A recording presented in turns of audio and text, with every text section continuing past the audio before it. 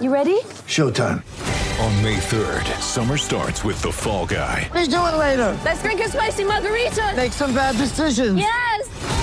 Audiences are falling in love with the most entertaining film of the year. Fall Guy. Fall Guy? Fall guy. That's what the poster said. See Ryan Gosling and Emily Blunt in the movie critics say exists to make you happy. Trying to make it out? Nope. Because I don't either. It's not what I'm into right now. What are you into? Talking. Yeah. The Fall Guy. Only in theaters May 3rd. Rated PG-13.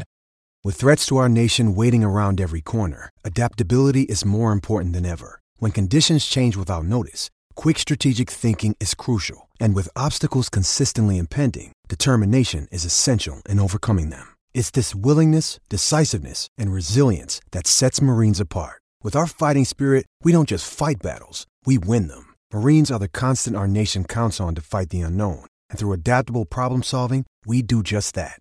Learn more at marines.com. This episode of Gators Breakdown is brought to you by MyBookie. Go bet with MyBookie. Sign up at mybookie.ag and use promo code Gators, and they will match your deposit 50%. Go bet with MyBookie.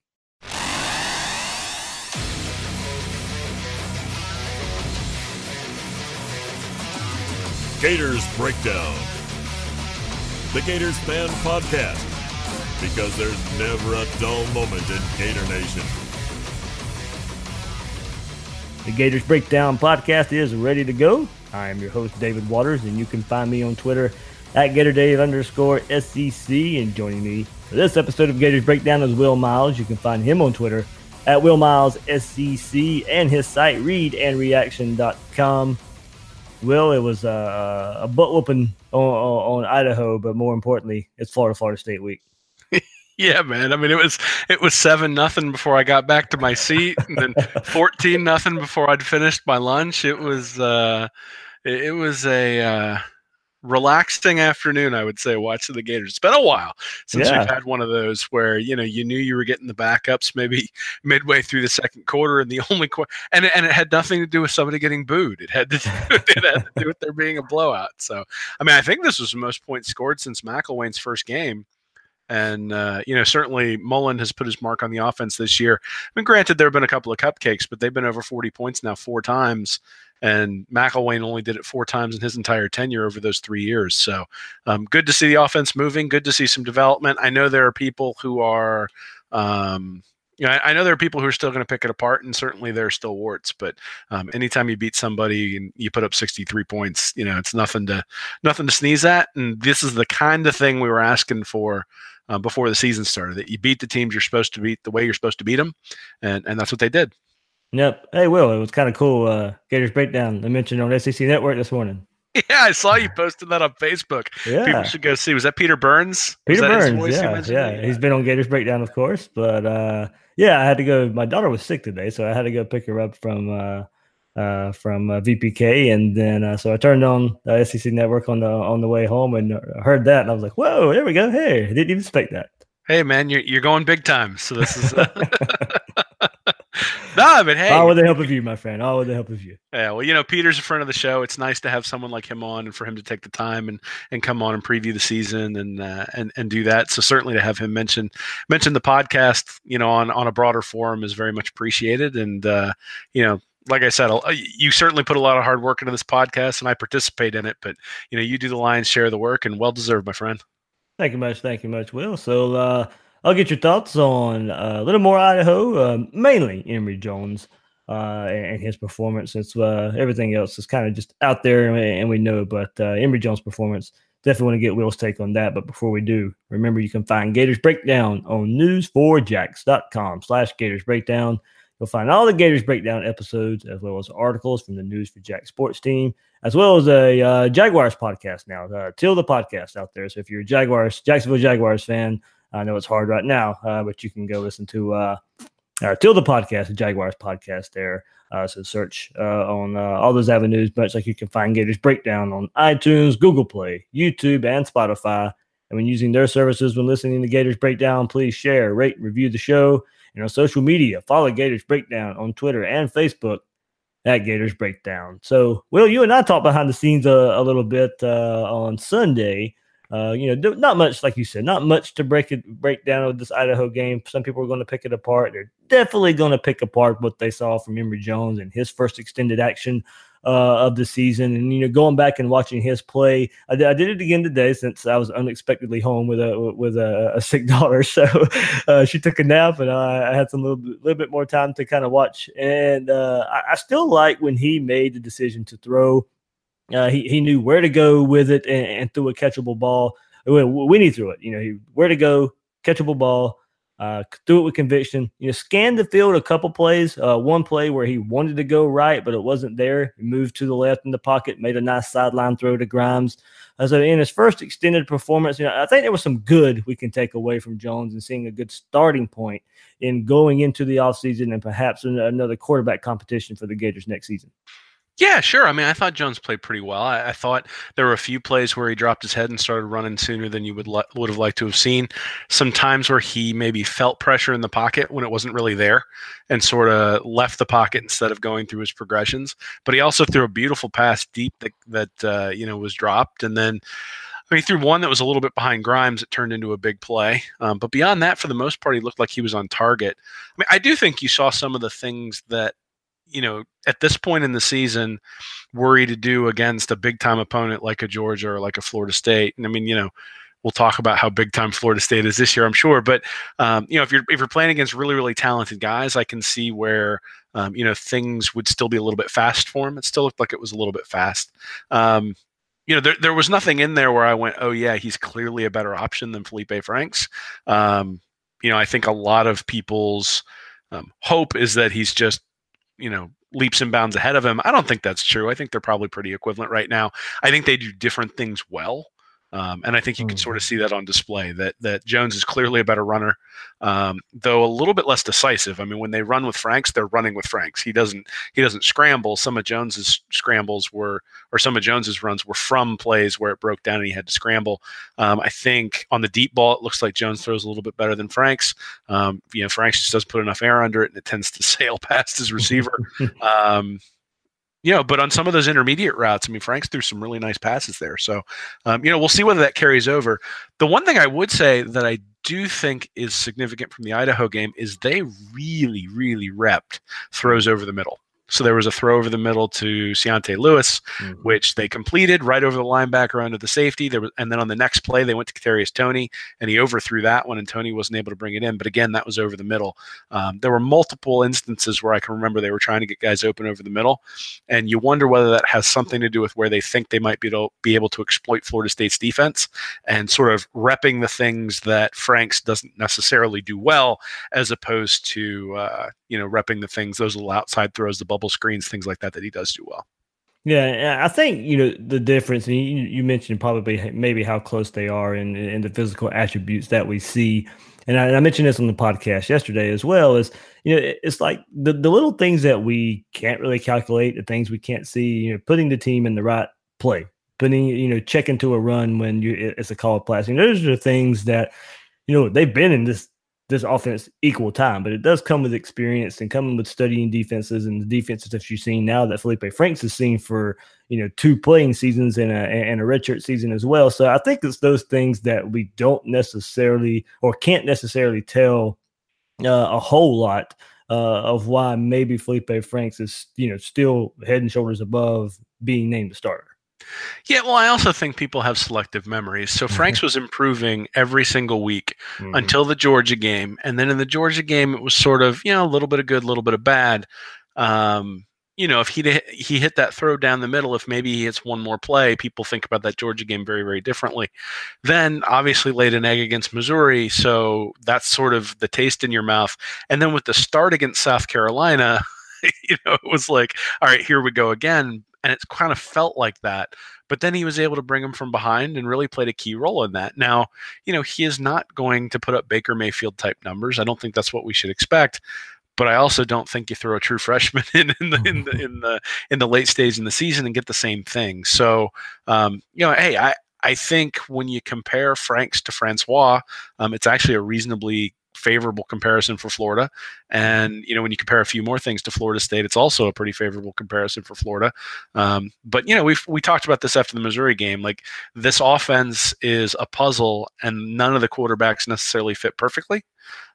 Jones, I think, showed that he has the skill set to fit perfectly, but there wasn't anything that jumped off the screen at me when I was watching it going, oh, wow, he needs to be a starter.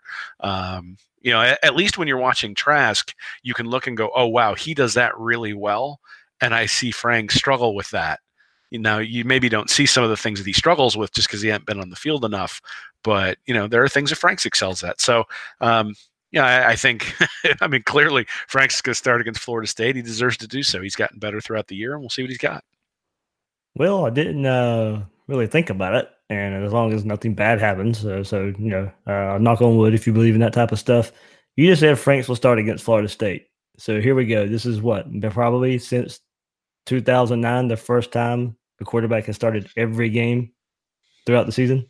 Yeah, well, that sort of goes back to some of the stats that have been coming out recently about the offensive line, and where the quarterbacks aren't getting sacked all that much. They may be getting hit a few times, but they're not getting sacked a whole lot. The Missouri game was really the only one where I can remember him having to run around a little bit, and even then, it was kind of because they were daring them to throw, and they weren't able to do it in that game. Go back to the Kentucky game, probably where it was probably where they were pressured time and time again.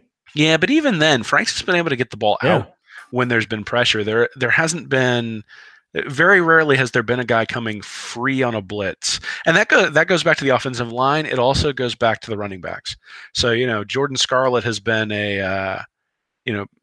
he's been someone that I've always looked at and said he doesn't do a very good job of pass protection. This year, he's been excellent. And that has allowed Florida's offense to at least, when there's a blitz, be able to pick it up. They've done a good job with that. Now, they don't necessarily always move the pile like you would like to see in the rushing game, depending upon who they're playing against. But again, if you look at their yards per rush, they're ranked 24th in the country against FBS opponents. So they're right up there. I think John Hevessy's done a really good job with that offensive line. I think we need to give him credit for that. One of the things that we sort of said was, early in the year, the offensive line was a weakness. I don't think that's the case anymore. I don't think you look at it and say it's a definitive strength, but you certainly don't look at it and say it's a weakness. And I think that was my bold prediction coming into this year. Well, mine was that Franks would start every game. There we go. So we both, I think we both came out ahead. But I think. Franks is getting rid of the ball quickly. He's making his decision and getting it out for the most part. Sometimes he's a little bit late on some of the throws down the middle, and that gets a little bit dicey. But he gets the ball out relatively quickly, and some of the time that's designed, right? Those little swing passes, it's designed to get it out, which is part of Mullen putting his guys in a position to succeed. Nussmeier and McElwain put their players in a position last year where they were in 3rd and 13 a lot, and then you're running that play action on 3rd and 13. There was just there was no time to throw the ball, and you were getting drilled. That game against Michigan, Franks had no time to throw the ball. Yeah. And there hasn't been a game this year where I felt like the offensive line was just completely overmatched. And last year there were definitely games that felt like that, including the game against Florida State. And so, it'll be interesting to see how far that offensive line has come, because it's pretty much the same defensive line. Yeah. Burns is still a monster there on the Florida State defensive line, and we'll get to see how they hold up and see what they've learned over the past year with Mullen here and with some of the newfound confidence that they have. Well, you mentioned it. The sacks, 27 sacks. I guess that's the sacks allowed. Yeah, 14. The Gators have only allowed. So my bad. Sacks allowed. Gators have only given up 14 sacks in 11 games. So that's tied for 20th in college football and 3rd in the SEC. Yeah, well, and so it's 29th when you look at sack percentage. So, based on number of called passes, they're at 4.7% of the time they go back, they get sacked. You compare that to Florida State. Florida State's at 7.3%. Francois getting drilled a lot. And, that the offense, we'll talk a lot about how the offense at Florida State is not great. Yeah. But one of the reasons it's not is because the quarterback's getting drilled. And, if you look at what Florida was doing last year, they were sort of in that realm. The quarterback was getting hit a lot. Some of that was on the quarterback, and to your point, you talked about Emory Jones making pre-snap adjustments and things like that. One of the things it does indicate is that Felipe Franks is getting the team into the right play. Mm-hmm. That he's running a lot of RPOs, which means he's got a lot of different options. He's also being able to check at the line of scrimmage whether he wants to be in a pass or whether he wants to be in a run based on what the defense is giving him. He's always been very good at seeing what's happening pre-snap and making a decision. The issue is going to be if they start to make adjustments post-snap. He struggled in those cases. And then the game against Missouri was just a little bit of an outlier where he struggled no matter what was going on. And if Franks puts up another performance like that, they're going to struggle to score points, and it's probably going to be a very close game against Florida State. But if he plays, kind of like he did against Georgia or maybe like he did against Vanderbilt or Tennessee, then obviously the game will tilt towards Florida. All right, Will. So we kind of just naturally went into it, but it's that time, Will. It's the season finale. It's a 5-6 FSU team. It's a 5-game winning streak over the Gators. It's time for the Gators, to take back the state of Florida. No excuse for this one, Will. I haven't said that many times this year when talking about this Florida team, and haven't really had to. But this is one of those no excuses games here. Florida is the better team, has been the better team all season, has proven more against a tougher schedule. So I don't think I'd say, I didn't think I'd say this coming into the season, but things change, expectations change. Florida's best game is better than FSU's best game for the 2018 season. With the way these teams have played, you can confidently say Florida's best game is better than FSU's best game. It starts with coaching, and that's where I think Florida has a marked advantage. Now, does that mean FSU can't win? No, it doesn't. This game has to be played and played well on the Florida side. But going into this game, this is a game Florida should win. Oh, yeah. Well, so Florida's best game is better than Florida State's. Florida's worst game is better than Florida State's worst game. So, when you think about probabilities and sort of if each team plays to a certain level, Florida should come out ahead. If you look at the average FPI of the teams that Florida State has beaten is 70.8. The average for Florida is 47.8. And then the average team Florida's lost to is the FPI is 18.0 and Florida State is 26.2. And that's even with losing to Clemson and Notre Dame. So there are a couple bad, not bad ones, but Miami, NC State, Syracuse, and Virginia Tech. Those are sort of middle of the road teams. They're decent, but they're not juggernauts by any stretch of the imagination, and they have not been particularly close. So that game, the 24-3 loss to Virginia Tech, I think half their plays wound up being tackles behind the line of scrimmage. Syracuse was 30-7. They couldn't block anybody on the defensive line. The Miami game was close, but then you go to Clemson, it was just a complete blowout. The Notre Dame game wasn't close at all, and then the Boston College game. It was surprising to see them pull that out just because it didn't feel like their offense could move the ball at all. But, 22-21 against Boston College is not necessarily something that's going to instill fear into me when I'm thinking about playing against Florida State. Boston College best win this year might be Temple. Well, again, I think we can all say that I think it's pretty clear. Bill and I have written a couple of articles on recruiting the past couple of days over at Read and Reaction. And one of the things that became pretty clear is that the ACC is just, they're reasonably strong, especially when you incorporate Notre Dame.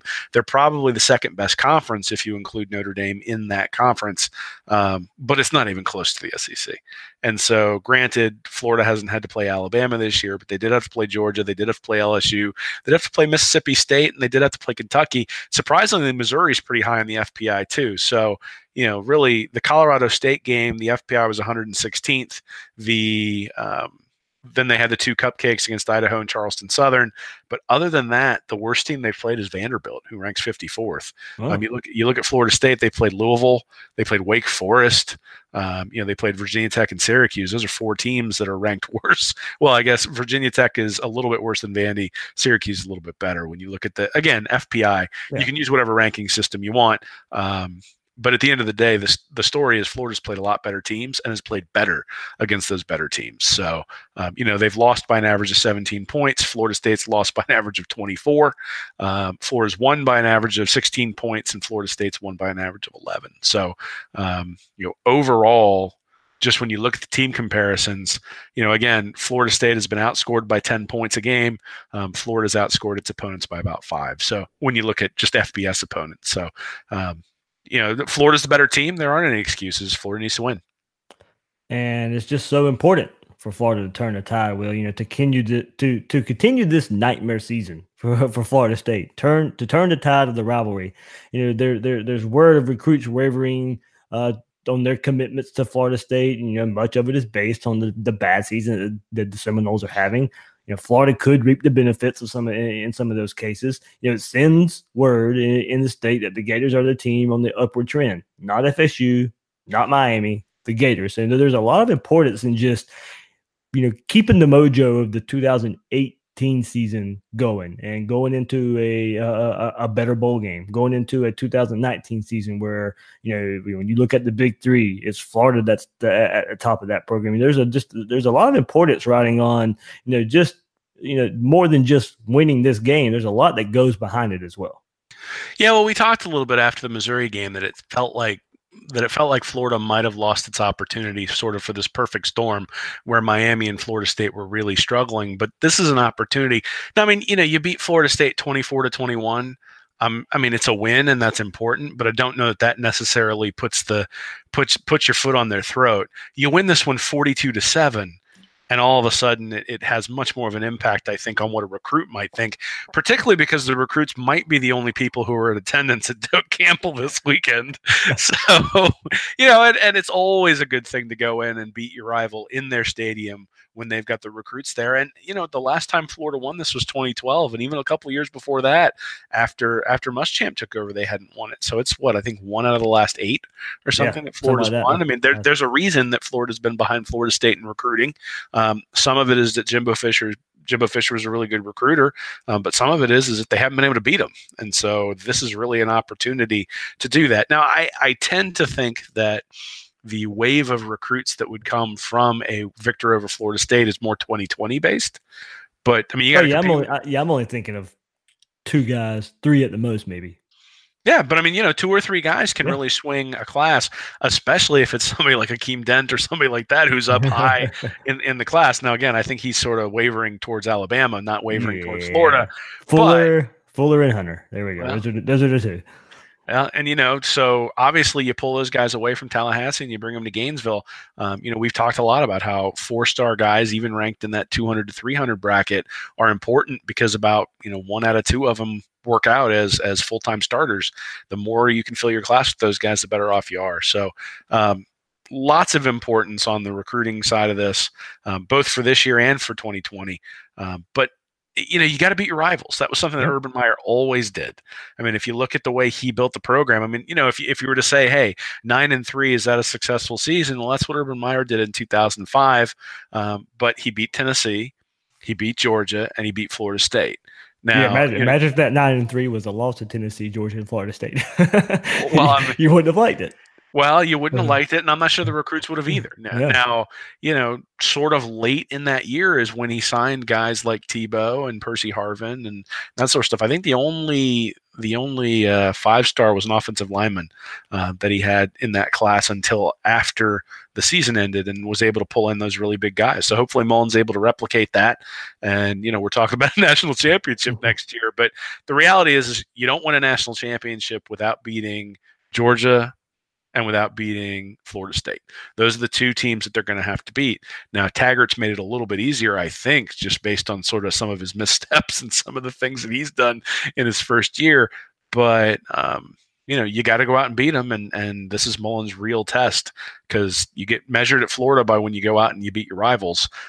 So certainly successful against Tennessee and LSU, not successful against Georgia, and we'll see what he can do against Florida State. Yeah, that's right. You just named off the teams there. And it is important. You go back to, and you mentioned that 2005 season, Urban Meyer's first season, and a ton of recruits that he brought in. And you're right. Maybe a close victory versus Florida State doesn't send the kind of signals that, that type of performance back in 2005 did, when it sent shockwaves through the state. And you go get Tebow, you go get Spikes, you go get Harvin, and that was that game. To be in that stadium for that 2005 game, you really could feel that the tide was turning into. Florida had come off Ron Zook beating at Florida State the year before that, but it was more than just getting a second straight victory. You could really sense it. You could really feel it, and I think you would in a similar type of performance like that by putting your foot on their throat. I think you're right. I didn't think about it in that point of it. But I was also asking, I had a radio interview here in Jacksonville before we come on here, and we were talking about, this season. If you lose to Florida State, or if you beat Florida State, what it means for the season as a whole. And I know just last week we were looking, after the winner versus South Carolina, the reason I made sure I labeled the episode and titled the episode "Successful SEC Season" was because it has been. But overall, when you go back and look at it, a lot hinges on the good feelings going into the recruiting season, into the 2019 season, if you win this game. Yeah, I mean, I wouldn't call it an unsuccessful season if they lose to Florida State. But a lot of people will. Well, sure, a lot of people will, and a lot of people who are being recruited might say it. Some might say it is too. I think there are plenty of guys who have lost games to rivals to start with, and then have turned things around. I mean, I think you can look at Clemson. I'm pretty sure they lost to South Carolina a bunch when Dabo Swinney first took over. Oh yeah. I'm in no means saying it's an indicator of the future. I don't mean to make it sound like that. If that's what. Yeah. But I mean, so I guess that's the question, right? Is whether you're 9-3 or whether you're 8-4 doesn't really dictate what happens next year, insofar as the fact that if you're bringing in the recruits you should bring in, then you should get better regardless of whether you beat Florida State. Really what this does is, I think, sort of set a positive tone for the fan base in a let's be honest, the Florida fan base is split in many ways about its quarterback, about sort of the path forward. And this is an opportunity for Mullen to sort of put his stamp on the season and say, look, I'm going to beat the rivals. The rivals are more important. And that was something Urban Meyer always said is, hey, the rivalry games are more important than a regular game. It's not just a regular Saturday. These are the games we need to come out and win. And, you have to win these games if you're going to be successful long term. Now, if he goes 3-1 and this is the one he loses, I don't think that's over the next 4 years.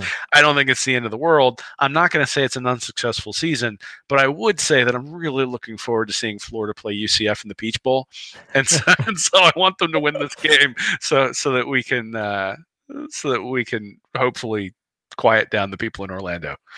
Yeah, I mean, and I have seen it floating around on Twitter a little bit. Can you imagine a scenario where you end the season, you beat Florida State, and that sets up a New Year's Six game against UCF in a Peach Bowl, and then you open up next year with Miami. So you have a chance of taking care of two of the big three, and then the up and coming UCF Knights there in a bowl game. So you could quickly take a stranglehold on the state of Florida if it works out that way. Yeah, well, and like I said earlier, it's almost been a perfect storm with Miami struggling and Florida State struggling. If you get a shot at UCF, then you can take care of that as well. All of a sudden, people are saying Florida's king of the state. If you're king of the state, do people take a second look at you? Do you start to get some of these guys from out of state, guys like Chris Steele, or even some of the guys from Mississippi that they've been trying to get? I know Pickering is taking a second look at Florida. We'll see whether that materializes into anything. But again, if you can build a buzz around your program, there's an opportunity to bring guys in who are going to help you build that program. And then the other thing is there's probably quite a few guys who are going to be coming back next year. Mm-hmm. So it's not like losing a senior class, you're going to have to replace all those guys. And next year is a situation where we look at it and say, oh, this team is losing so much. How are they going to be able to replace them? I mean, CeCe Jefferson has been good. I don't think he's been great this year. I think the guys who've really made a difference have been Zuniga and Polite. Doesn't sound like Polite's going to come back. Sounds like he might be a top 15 draft pick. He's gonna retire moms. Well, hey, good for him. I mean, that's what he should do, right? Yep. I'm far be it from me to tell a guy to turn down whatever $20 or $25 million, whatever that guy makes at that draft slot. So they are going to lose a few of those guys. But Dan Mullen made a point, I think last week, of talking about the number of pros on the team. And indicated there aren't a whole lot of them, and that he's going to try to be honest with the guys who do come to him. So if there's a lot of guys coming back next year, then you're not necessarily even really relying on a ton of recruits to come in. The recruits are coming in to bolster areas of need, not necessarily coming in to play major roles. And that's kind of what happened in 2006. I mean, Chris Leak was entrenched at quarterback. Tim Tebow comes in and fills a role. Now, Percy Harvin was just special, and so had a role almost immediately. But, a lot of those guys who contributed to the national championship in 2006 were not, you wouldn't have looked at them and said, oh, those guys are definitive pros. And, 3 years later, you were looking up and they were all playing in the NFL. So, Florida State is a big deal. I'm not going to say it's not, but I'm also not going to say that this is a make or break thing. I honestly don't think this game has a whole lot to do with the 2019 recruiting class. I think 2020 is where it makes the biggest impact. But again, you got to start building momentum. And Florida's recruiting class for 2019 does not look like it's, best case scenario, you're probably ending up 5th, 6th, 7th in the country, and probably 4th or 5th in the SEC. That they're going to have to get some top 5 classes at some point along the way, and beating these guys is one way to get there. All right, we'll have some fun in just a second because there are some ugly stats for Florida State this year, and we'll get to those numbers. But first, have you ever wanted to place a bet but didn't because you were afraid to pick the wrong team? Well, that's where MyBookie comes in. This Thanksgiving, it's finally possible for you to get a 100% refund on your bet if you lose it. They have the Turkey Day free play that you can bet on the spread on either the Bears or the Lions. If it wins, you win. If it loses, MyBookie will give your money back up to $250. You cannot lose. It's no risk and all gravy. MyBookie offers such a great product, and there has literally never been a better time to try them out. Unless your sportsbook is offering something like this, you should make the switch. And I've never heard of a sportsbook doing a freebie like this. So kind of the Turkey Day free play is what MyBookie's calling it. These guys are trustworthy, fast, and helpful, so I know they're good for it. And if you're new to sports betting and have lots of questions, that's okay too, because MyBookie's patient customer service can walk you through any questions you have about how betting works. So sign up this week, and MyBookie will give you a 50% deposit bonus to jumpstart your bankroll. It's a great way to bank even more money when you win. So log on to MyBookie right now and use promo code Gators to get 50% deposit bonus. That's promo code Gators for a 50% deposit bonus. You don't need a promo code for your Turkey Day free play. If you lose, we'll credit the money back to your account automatically. So what are you waiting for? Sign up today and don't miss out and bet at MyBookie. So, I talked about, Florida's best versus FSU's best. It's easily seen in the stats. Now, of course, we know you have to play the game. Can't base everything off numbers, but there's some ugly numbers for Florida State, unreal numbers for a Florida State team to be exact. And look, we've seen it in recent years for a Florida offense and an offense that is just putrid. And it kind of, in Willie Taggart's first year, it shifted there. So statistical comparison that the University of Florida has sent out and comparing, they do this for every opponent here, but total offense for Florida State, an FBS rank of 101. That's 13th in the ACC with 367.4 yards. Total offense, 101st in the nation. Scoring offense, 111th in the nation, 22.6. Rushing offense, 127th in the nation, dead last in the ACC, 86.7 yards. Their passing offense, much better, 24th ranked in college football, second in the ACC, 280 yards pretty much there per game. So, total offense, 101st. Scoring offense, 111th. Rushing offense, 127th. They have more talent than what those numbers show. It got ugly, and it got ugly fast for Florida State. Yeah, well, it's lethal simplicity, my friend. Lethal simplicity. So hey, apparently they went back to that against Boston College, and that's why they won. Oh, man. So they're averaging 2.5 yards per carry. Like when you now obviously in college that factors in sacks, but 2.5 yards per carry. Florida averages 5.1. So that right there is where Florida's got to win the game. Yeah. Right. Typically you watch a game, the team that rushes for the most yards wins. If Florida can double up what Florida State is doing on the ground, they're going to win the game. They're going to win it going away. Look at Cam Akers, who is a huge recruit coming out, has 147 rushes for 667 yards. Jacques Patrick has 98 rushes for 326. So he's only averaging 3.3. Nobody else has more than 50 yards rushing. Nobody else has more than 50 yards rushing. You look at P. Ryan, he's got 115 rushes for 621. Scarlett has 102 rushes for 629. So basically, Florida has two backs who have replicated the production of Cam Akers, but at a much more efficient pace. And then you got Franks, who's got 84 rushes for 230 yards. Pierce, 59 for 410. Tony has 18 for 199. And even Malik Davis has 13 for 61. So Malik Davis would be the third leading rusher on Florida State's team were he on their team. And he went out in what, the fourth game? Well, and it's not as if he was getting a whole. No, did he go out against Kentucky? But yeah. Well, the second game. So he's got 13 rushes for 61 yards, and he'd be the third leading rusher on Florida State from everything that I looked at earlier today. So they can't run the ball. And, we saw it against Virginia Tech in that opening game. We've seen it throughout the year. They really struggle to run the ball. I believe Akers even had like an 80-yard rush in that game against Virginia Tech, which was like their biggest play. Oh, yeah. So he's got 660 for the whole year. So you take that one away, and where are they at? So they're going to have to throw the ball. That's what they're going to have to do.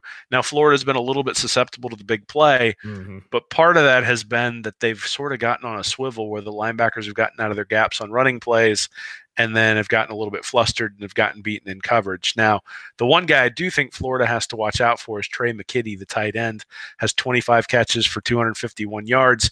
He's a guy who, Voshon Joseph has sort of been hot and cold in terms of his ability to consistently execute coverages against tight ends. Against Missouri and South Carolina, he really struggled. Against Colorado State and Tennessee and LSU, he really did a good job. So, we'll see how he does there. And then Tamorrion Terry, their wide receiver, has 32 catches for 666 yards, so averaging almost 21 yards a catch. He's their deep threat, and that's a place where Florida has gotten beaten pretty consistently. So, again, against Missouri and even against South Carolina, they got beat deep a few times. So those are the two guys on Florida State I'd really watch out for. But, if you can't run the ball and you're one-dimensional, it really feels like Florida's defensive end should be able to take over. Yeah, that is the question for me is, can this defensive line get to where they can rush the quarterback? They haven't been the same since the Mississippi State LSU game. As well in pressuring the quarterback. Yeah, you mentioned Tamorrion Terry as well, and Naquan Murray. He's their leading receiver, 51 catches for 709 yards. So it will be interesting to see where they line up C.J. Henderson. Do they want to stop the big play down the field with Terry, or Murray, who's the guy who seems to be the favorite target of DeAndre Francois? Do they move?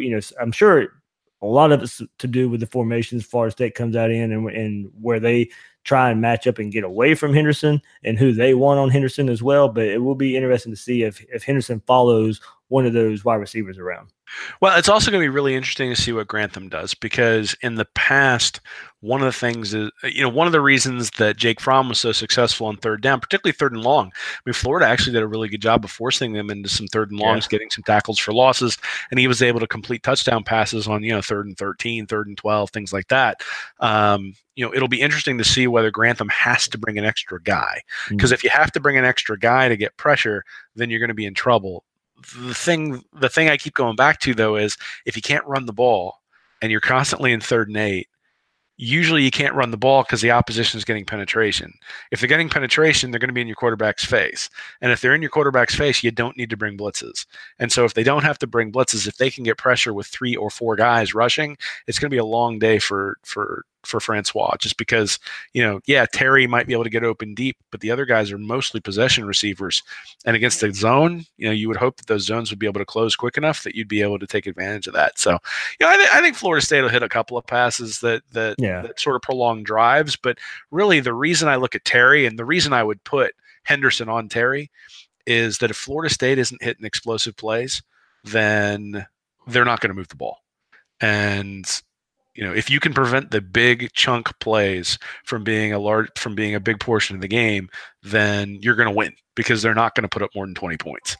And that's sort of been the pattern over the year, that when they've played a team like Clemson, they scored 10, a team like Notre Dame, they scored 13, 22 against Boston College, 3 against Virginia Tech, 7 against Syracuse. It wasn't until they played worse teams like Northern Illinois and Louisville and even Miami and Wake Forest that they scored any at all. So against the better teams with the better defenses, they've really struggled, and I think that's kind of what we'll see this time as well.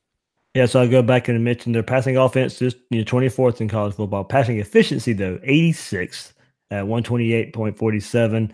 red zone scoring, Will. So something to look out for here. 117th in the nation as well. So that probably goes back to if you can't run the ball in the red zone, you're not going to score with the way Deondre Francois and that offensive line not being able to protect him. They get there. So if you can't run the ball in the red zone and you're asked to pass and it's kind of telegraphed, that probably plays into it as well in this offense. So, it is the offensive line for Florida State. You go and as you mentioned multiple times, go back to the first game of the season. And ever since then, they've gotten a little better the last few weeks there as they've kind of figured out some pieces there. But they also, as far as protecting Francois, I'll go back to that Boston College game last week. They protected him better than they have for the most part of the season, but he was just inaccurate pretty much all night. Of course, he hit the big play at the end, but you took his performance as a whole, and it wasn't all that great. So I kind of agree, maybe the kind of LSU performance there, because you saw Polite and Zuniga being able to get most of the pressure, and then you saw Vashawn Joseph as that fourth guy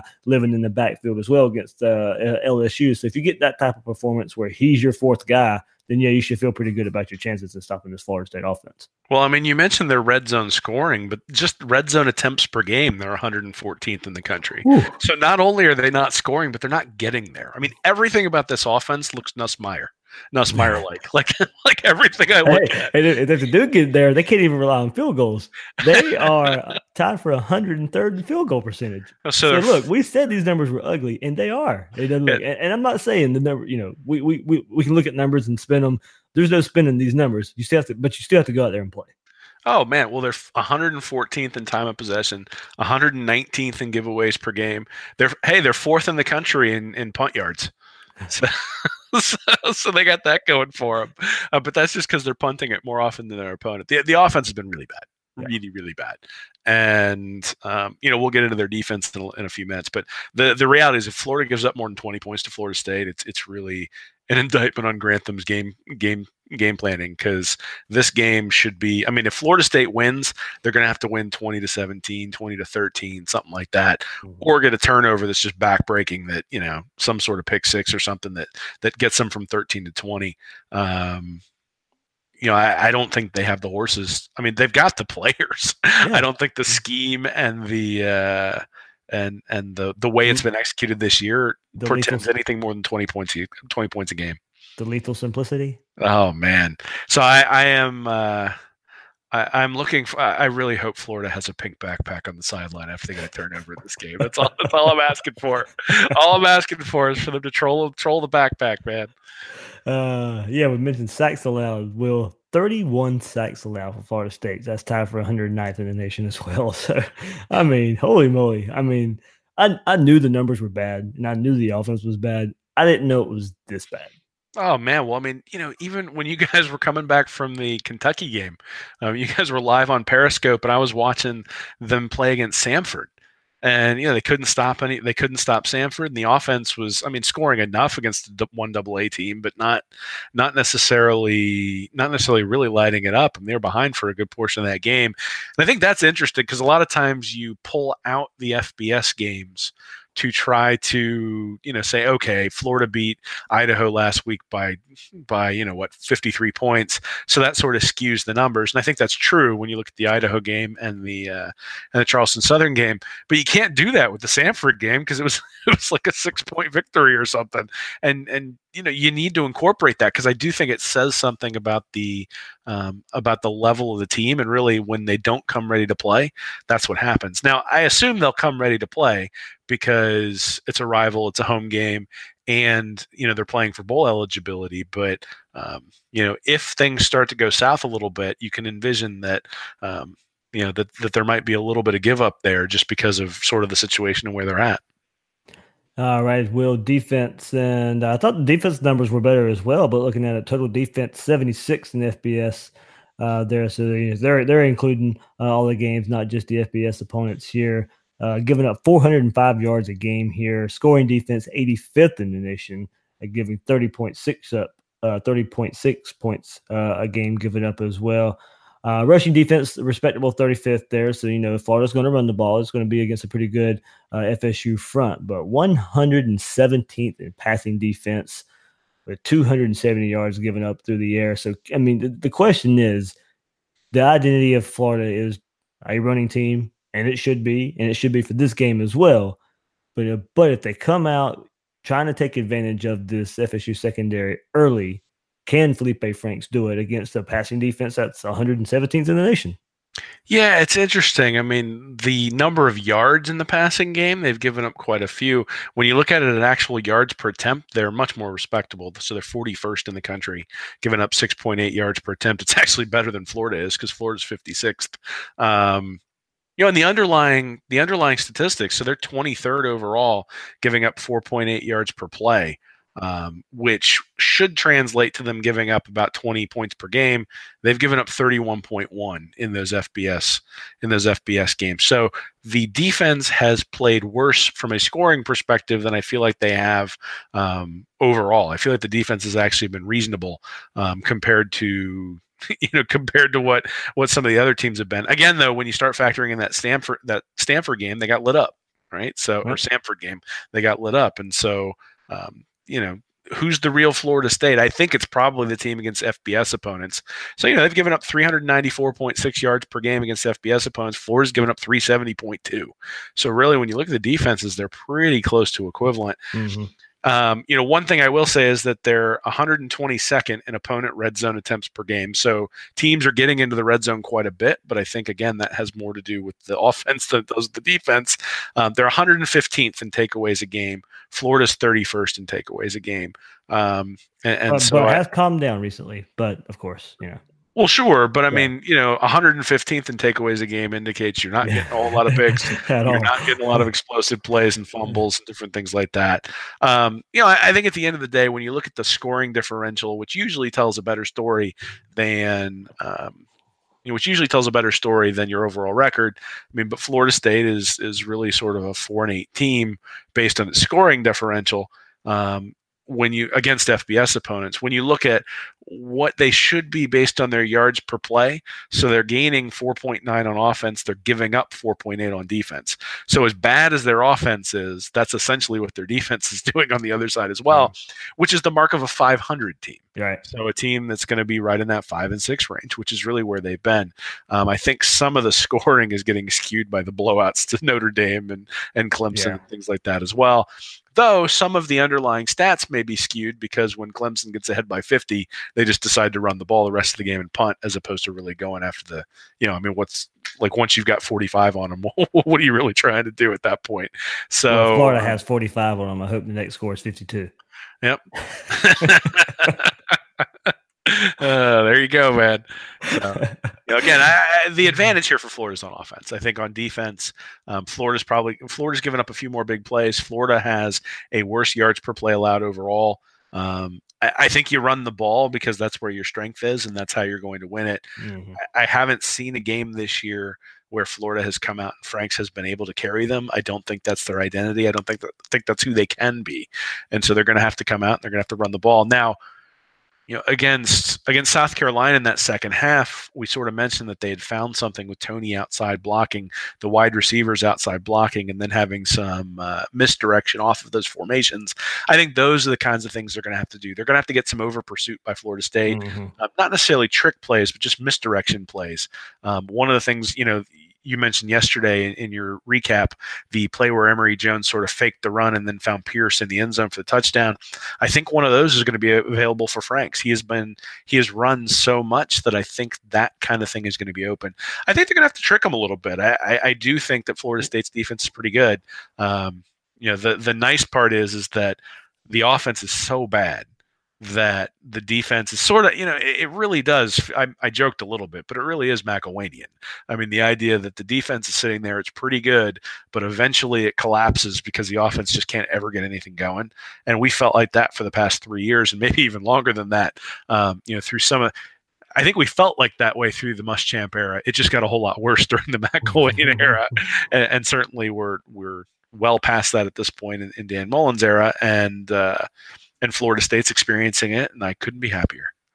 Well, and think about the big games and the games that Florida has played, the better defenses that they've played, and the trick plays have been there. You go to Mississippi State and a touchdown pass from Tony.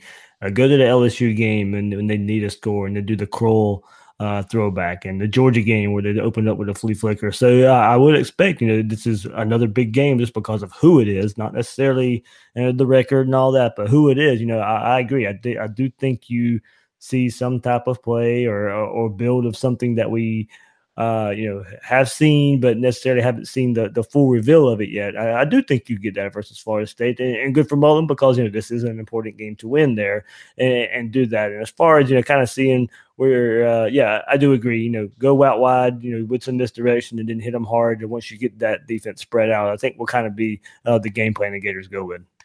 Yeah, well, and one of the things that Frank's running particularly opens up is that it's a numbers game at that point.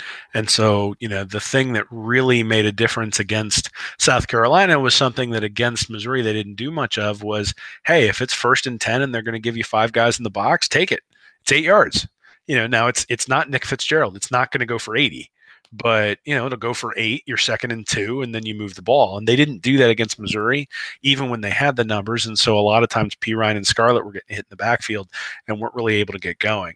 I fully anticipate that Florida is going to come in and try to impose their will on Florida State more than anything because, against Missouri, they fell behind pretty quickly. Missouri had a reasonably explosive offense, particularly in that game. And then Florida had to start to throw to try to sort of stay in it. Against South Carolina, they just said, screw it. Our offense is running the ball. We're going to stick with it, and we're going to keep doing it that way. And we're able to get back into the game. I think against Florida State, because their offense has struggled so much, less than trick plays, it's probably more just imposing your will. I mean, it may take a little while. It may be one of those 7-3 games or 13-6 games or something like that, especially in the first half. But you would hope that in the third and the fourth quarter, the pressure that you're putting on the defense by continuously running Perine and Scarlett and Pierce and Tony and Franks and just running those guys continuously, that you will eventually start to wear them down, which is what happened against South Carolina. I mean, they were completely gassed in that fourth quarter, couldn't stop anybody. And, that's something that sort of happened against Mississippi State as well. It was less obvious, but it was something where clearly Florida was able to move the ball better in the second half than in the first, and they were able to win that game because of it. So, they might throw a trick play in there or two, but I really think this is one where you just say, hey, we're winning this one in the trenches or we're losing it in the trenches. And if Florida State comes out and absolutely shuts down the run game, then you got to tip your cap to them. But to go out and throw the ball 40 times in this game when you know that your strength is running the ball and that their offense really isn't going to hurt you with big plays. To me, I think you just gotta carry the rock and see if you can break down that defense. Agree there. Some last few numbers here, comparison stats for Florida State versus all their opponents for the year. So points per game, FSU 22.6, their opponents 30.6. Yards per rush 2.7, their opponents are getting 3.3, and rush yards per game 86.7, their opponents 135.5. Now their passing stats are a little bit better here. Average per pass 7.3 to 7 for our opponents, and per game 280.6 to 270 for opponents. So when it's all said and done, Will, for the season, FSU 5.2 yards per play, 5.1 for the opponent, pretty even there. And average per game 367 for FSU. And then the big difference here, 405 for opponents. Yeah, it's interesting they haven't put Blackman in very much. I mean, he's played much better than Francois when he's been in the game. I'm going to ask James Coleman that. I'll have him on the show tomorrow. And a lot of people are thinking something to do with a red shirt, and he played, well, he threw for over 400 yards against NC State the one game he started. So I find it interesting as well. Well, so, I guess the question is, if you're saving his red shirt, you got the 4 games, does he have 2 left? Yeah, I don't know either. I don't know the answer to the question, but so I would say we might see Blackman if he's got a couple of games of eligibility left, and if they were trying to preserve that red shirt. And I guess from the Florida side, it'll be interesting to see whether Emory Jones comes into the game in some sort of package. Again, to your point, this is a place where, you go play Iowa in a bowl game. No one really cares from a recruiting perspective. I mean, the fans care, and it's something we'll pay attention to and we'll break down and try to read something into. But the Florida State game means more to kids who might consider going to school, and to be honest, means more to the fan base. So I would expect Mullen to pull out Emory Jones in this one if he's got it, as opposed to having him play significantly in the bowl game. He had his presser today, and I couldn't really tell what he was trying to lean towards as far as Emory. Of course, if Frank gets hurt, of course, he is the guy. But you're right. In a package, Mullen, of course, and he shouldn't kind of tip his hand either way coming up. And I just looked it up. Will Blackman's played in 3 games. So, if they find it important enough to throw him in, if Francois starts off bad, we may see Blackman coming into this game. Yeah, well, I mean, if Blackman comes into the game, I have a strange feeling. It probably means Florida's up by, 2 or 3 touchdowns. And if that's the case, then forget it, man. Yeah. Like 2 or 3 touchdowns. I haven't seen this offense be able to put up that kind of firepower at all year, and I don't expect it necessarily to continue. I mean, Blackman played really well in the game against NC State. He's played well when he's been in there, but even with that, their offensive numbers are putrid. So you can imagine they'd be even worse if they hadn't had him in there for this couple of games. But Blackman's a decent player. I don't think he's a difference maker. If he was, they would have put him in there to start with. So, I think really, to me, the things are, you got to limit the big plays. You can't give up big plays, especially early. You got to stay in your gaps when you're playing defense against the running game, because they should not be able to blow you back off the ball. So if you stay in your gaps, you should be able to limit the running game. Give up 2-3 yards. Don't give up 17.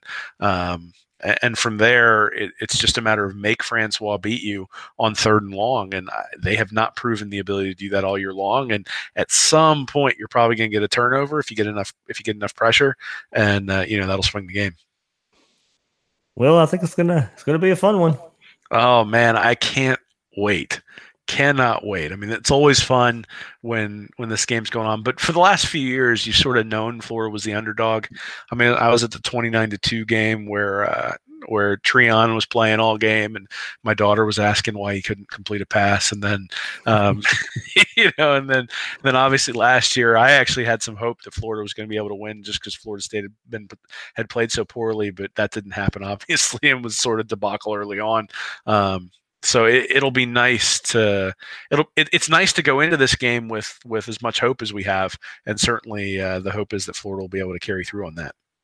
Absolutely. Will, what you got coming up on Read and Reaction this week? So I'm going to have a preview and we'll sort of break down it more in depth into the film. I haven't had a real chance to go back and look at Francois and seeing why he's struggling and maybe how Florida will be able to take advantage. So probably some film in terms of, we've broken down a lot of the numbers here, but why is their offense so bad? What is the cause of it, and how can Florida take advantage of that? And then conversely, like I said, I think Florida State's defense has been reasonably good this year. And has been a little bit unlucky. So the question is, why is that? Are they giving up big plays? Are they bad field position because bad field position, all that sort of stuff. So try to dig into that a little bit deeper, because I'll be honest, I was really surprised to see some of their underlying defensive numbers when I looked at how many points they're giving up, because the points they're giving up are out of line with some of the underlying numbers that you'd expect to see. So so we'll be previewing the Florida State game, getting everybody ready for that, and just getting excited for hopefully a Gator win, and not just a win, but a statement win. Yeah, Will, also a quick word on Bill Sykes, contributor for here and your site too. Posted a couple articles the last couple of weeks, and of course a lot of it in relation to Florida and Florida State in the recruiting world. So a lot of people have checked that out, but just in case they haven't, a quick spiel on what readers can see there. Yeah, Bill's done a really good job. He had reached out to me, I don't know, about a month ago and asked if the site would be interested in having some recruiting work on it. And, he broke down the chances of the big three, so Miami, Florida State, and Florida, of those teams bringing in top 10 recruiting classes, and sort of historically what top 10 classes have demanded in terms of points when you look at the 24/7 composite, and what that meant based on the teams that are ahead of them right now. So, he broke it down, made some guesses in terms of the percentages that he thought teams would bring in top 10 classes. And then I was able to follow that up with an article that talked about, what does a top 10 class really mean? Because it seems kind of arbitrary. So the question is, what does it mean? And the answer is, it means different things for different conferences. But anyway, so that's what's on the site, and certainly appreciate Bill contributing and everybody reading it, because it's definitely been pretty highly trafficked, and I think people are excited to see where Mullen's going to take Florida recruiting as he moves forward, especially off of a successful year. Definitely good work there. Definitely good work. A lot of research. Well, and if a lot of you people out there already know Bill, it's going to be in depth as it can be there. Much like what Will and I do. Bill does it as well in the world of recruiting. So it's, plenty of nuggets there to chew on. So this episode being recorded on Monday night, this week's kind of weird away, but with Thanksgiving and the holiday. So tomorrow on Tuesday, I will have James Coleman, former Florida State fullback, will join me, as well as Mark Moses on radio down in Orlando and Spectrum Sports down there as well. So plenty more Florida State coverage coming up. Will, anything else? No, man, just appreciate everybody reading the site. Appreciate all the feedback on the writing, and also the feedback on Gators Breakdown, and all the support. So we've had a few people direct message and also tweet about, them appreciating the amount of time we put in, and we appreciate everybody allowing us to put in the time to do this, because you don't have to listen to us, you don't have to trust us for your information. Hopefully we're a trustworthy source, but we don't take that lightly, and really appreciate everybody's support, and certainly getting to meet people at tailgates and have a good time and talking back and forth all year long. Absolutely. So in this time of things, absolutely. Thanks to all you out there for checking out Gators Breakdown. That's Will Miles. You can check him out on Twitter at Will Miles SEC, and his site, once again, readandreaction.com. I'm your host of Gators Breakdown, David Waters. You can find me on Twitter at GatorDave_SEC. Guys and girls out there, thanks for listening to this episode of Gators Breakdown. And swamp the dope and beat FSU.